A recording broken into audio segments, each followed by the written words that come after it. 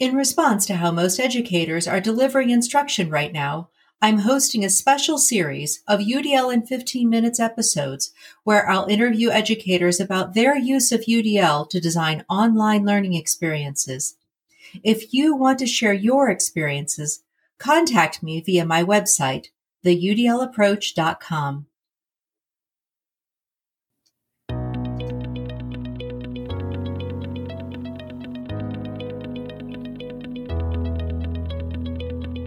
Hello and welcome to UDL in 15 minutes, where educators discuss their experiences with UDL. I'm Louie Lord Nelson, UDL author and leader. Today I'm talking with Kelly Culp, who's an English teacher at North High School in Bartholomew Consolidated School Corporation in Columbus, Indiana. Today, Kelly's going to share how she uses UDL to design her online learning environment.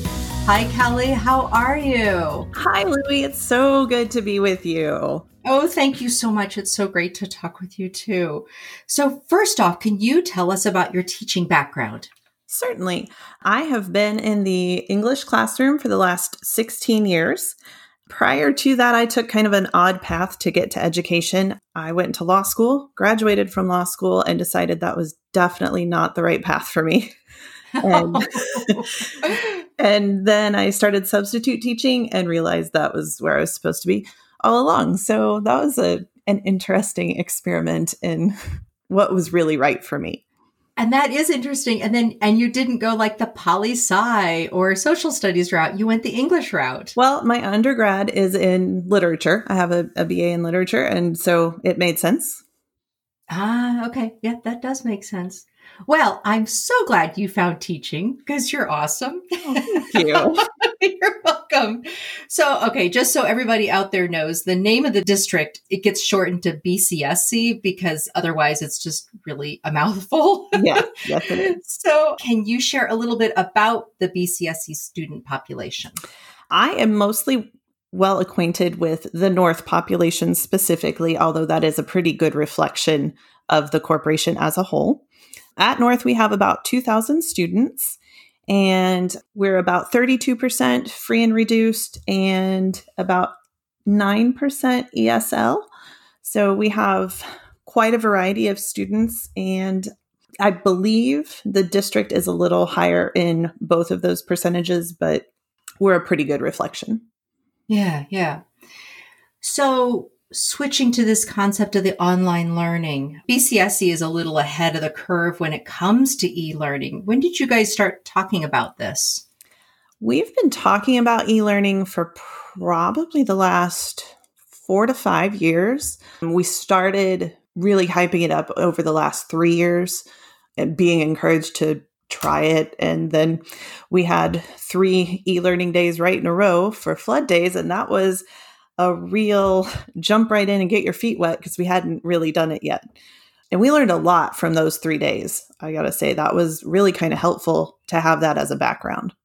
Yes, those 3 days were really invaluable. Did you guys have time to go back and do some reflection? Did you do that in your departments? How did that work? I was really, really curious. So I did it with my students at the end of every day. That was their last little piece with me, was to give me some sort of reflection on what their day had been like, what they felt the workload was like, and just what they were feeling.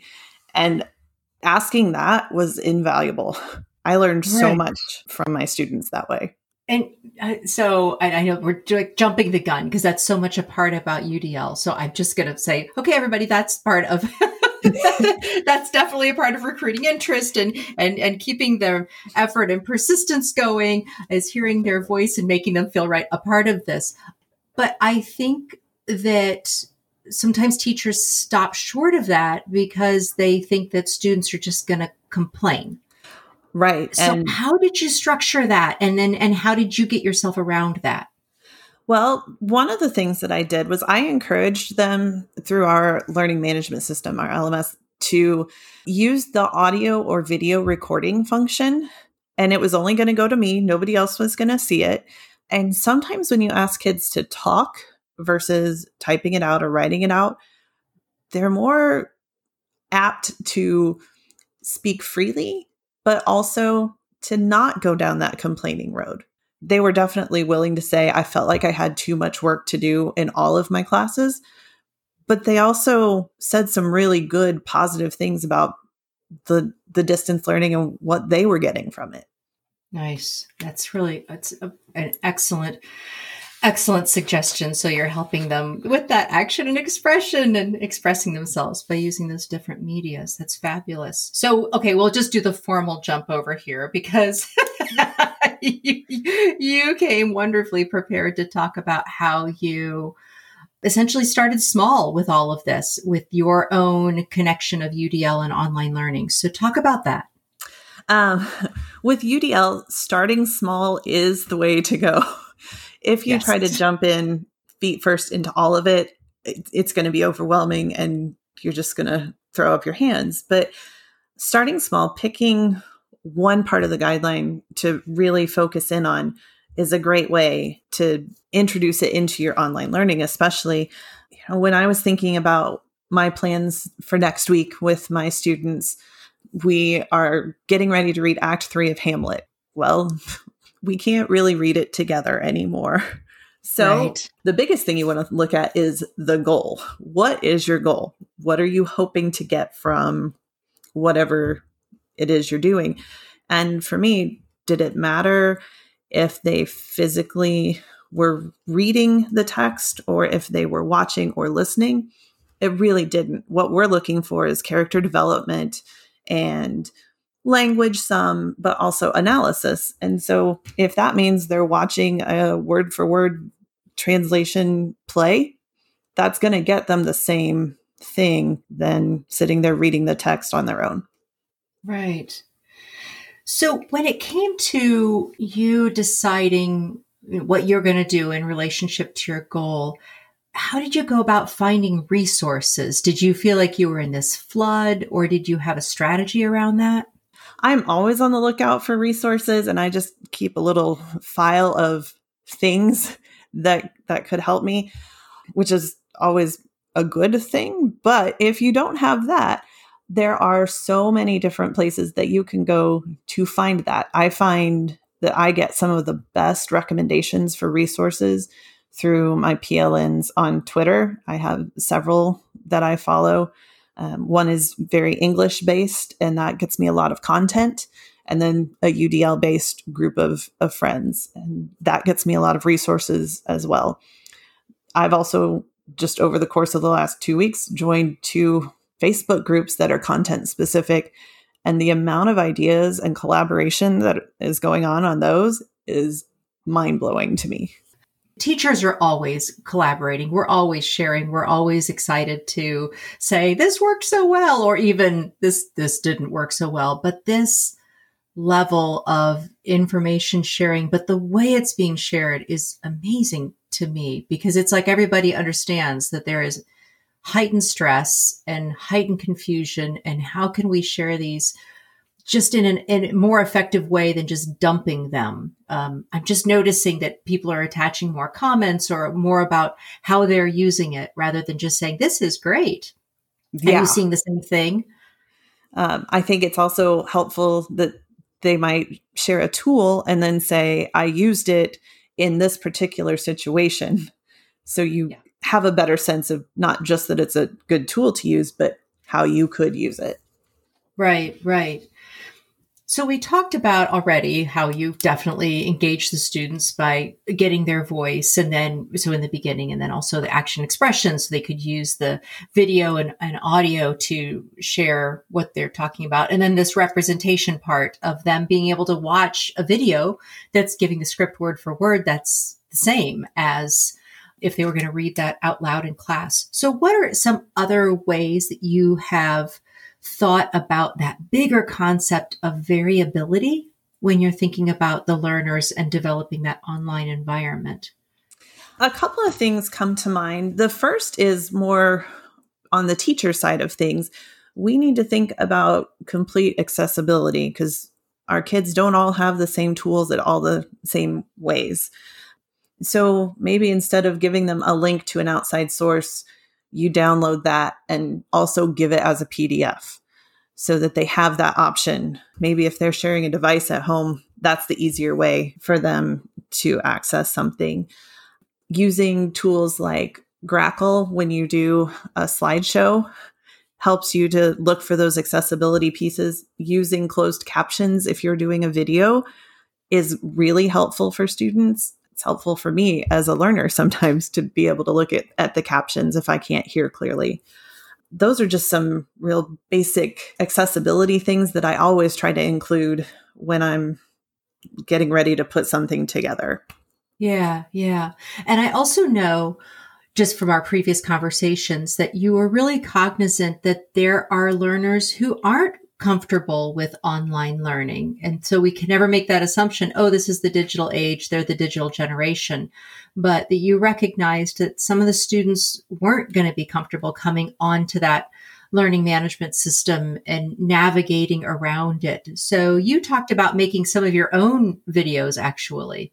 Yeah, I think that's maybe one of the things that I like the best about online learning. Not that I like watching a video of myself, but who does really, let's be honest. But I find that if I record for my students what it is I want them to do for our task for that day, or what the goals are, or my expectations, I can spell that out pretty clearly for them. But they also can see the expression on my face. They can hear the tone in my voice. I also provide a transcript of that so that they can read the words instead of having to go back and watch the video over and over again. But that just gives them one more resource of, here's really what we're doing. This is the clear picture that you need to focus on. And the other thing that I've started doing is putting expected time. So what I expect it will take them to complete that task or activity. That way they know if they're spending way too much time on something, maybe they're putting more effort in than what I really want them to. Or if they got it done in 5 minutes and it says a 20-minute task, maybe they know they need to go back and work a little bit harder to dig in further. Right. So I'll first go back to that video. When we think about the representation, right, you're helping them just comprehend the system. You're helping them comprehend how this LMS works and where they fit within it, how to use it, how they're going to do the assignment. But then I think about this major connection you're doing, because right now, one of the other things that we're hearing from teachers all over the place is, I miss my students. I miss them. Yeah, I miss being with them. And we know that they miss being with you. And by doing that video of yourself, you're giving some of that connection to them. And it's beautiful. And I think it fits in recruiting interest, but even that, oh gosh, it's deeper. I mean, this is going right to that brainstem, right? This is absolutely. Right going. I mean, they really like it when our dog Finn gets in the shot too. They think that's fantastic. I really try to get him to sit still, but he doesn't. Oh, but it's brilliant. I love it. I love it. And then as you were talking about the expected amount of time and helping the students really think about where they are strategically within an assignment. So you're supporting their executive functioning by doing this. At the same time, you're going to have learners who may need a little bit of extra time, but it's building the relationship with them, right? Right. If you do need a little extra time, that this isn't saying you have to be done in 15 minutes, but if you find yourself, as you said, if you find yourself working on this for 30 minutes, then, hey, let's talk. Right. Okay, there's something beyond here that you're putting in possibly, or maybe you're struggling with a concept, and this is a great time to contact me and say, hey, I'm still doing this and it's 30 minutes later. Yeah. I mean, even with my own children this week, they've been doing e-learning. They call it at-home learning for their corporation. And there have been a couple of times when both of my kids have said, I don't really understand this. And immediately I'm like, have you emailed your teacher to ask them? Right. Let's do some empowerment exercises. You can do it. Oh, that's awesome. Well, Kelly, we have definitely bumped up against our 15 minutes, and I know we could keep going forever. This has been so helpful. Thank you so much. I think you've given some wonderful guiding help to those who are listening, and hopefully it'll get passed along to others. Thank you so much. Well, thank you for having me. This has just been a fun little bright spot in our week. Oh, you're welcome. You're welcome. So for those listening to this podcast, you can find supplemental materials like an image montage with closed captioning, that montage with audio descriptions, a transcript, and an associated blog at my website, theudlapproach.com/media. And finally, if you have a story to share about UDL implementation for UDL in 15 minutes, contact me through theudlapproach.com. And thanks to everyone for your work in revolutionizing education through UDL and making it our goal to develop expert learners.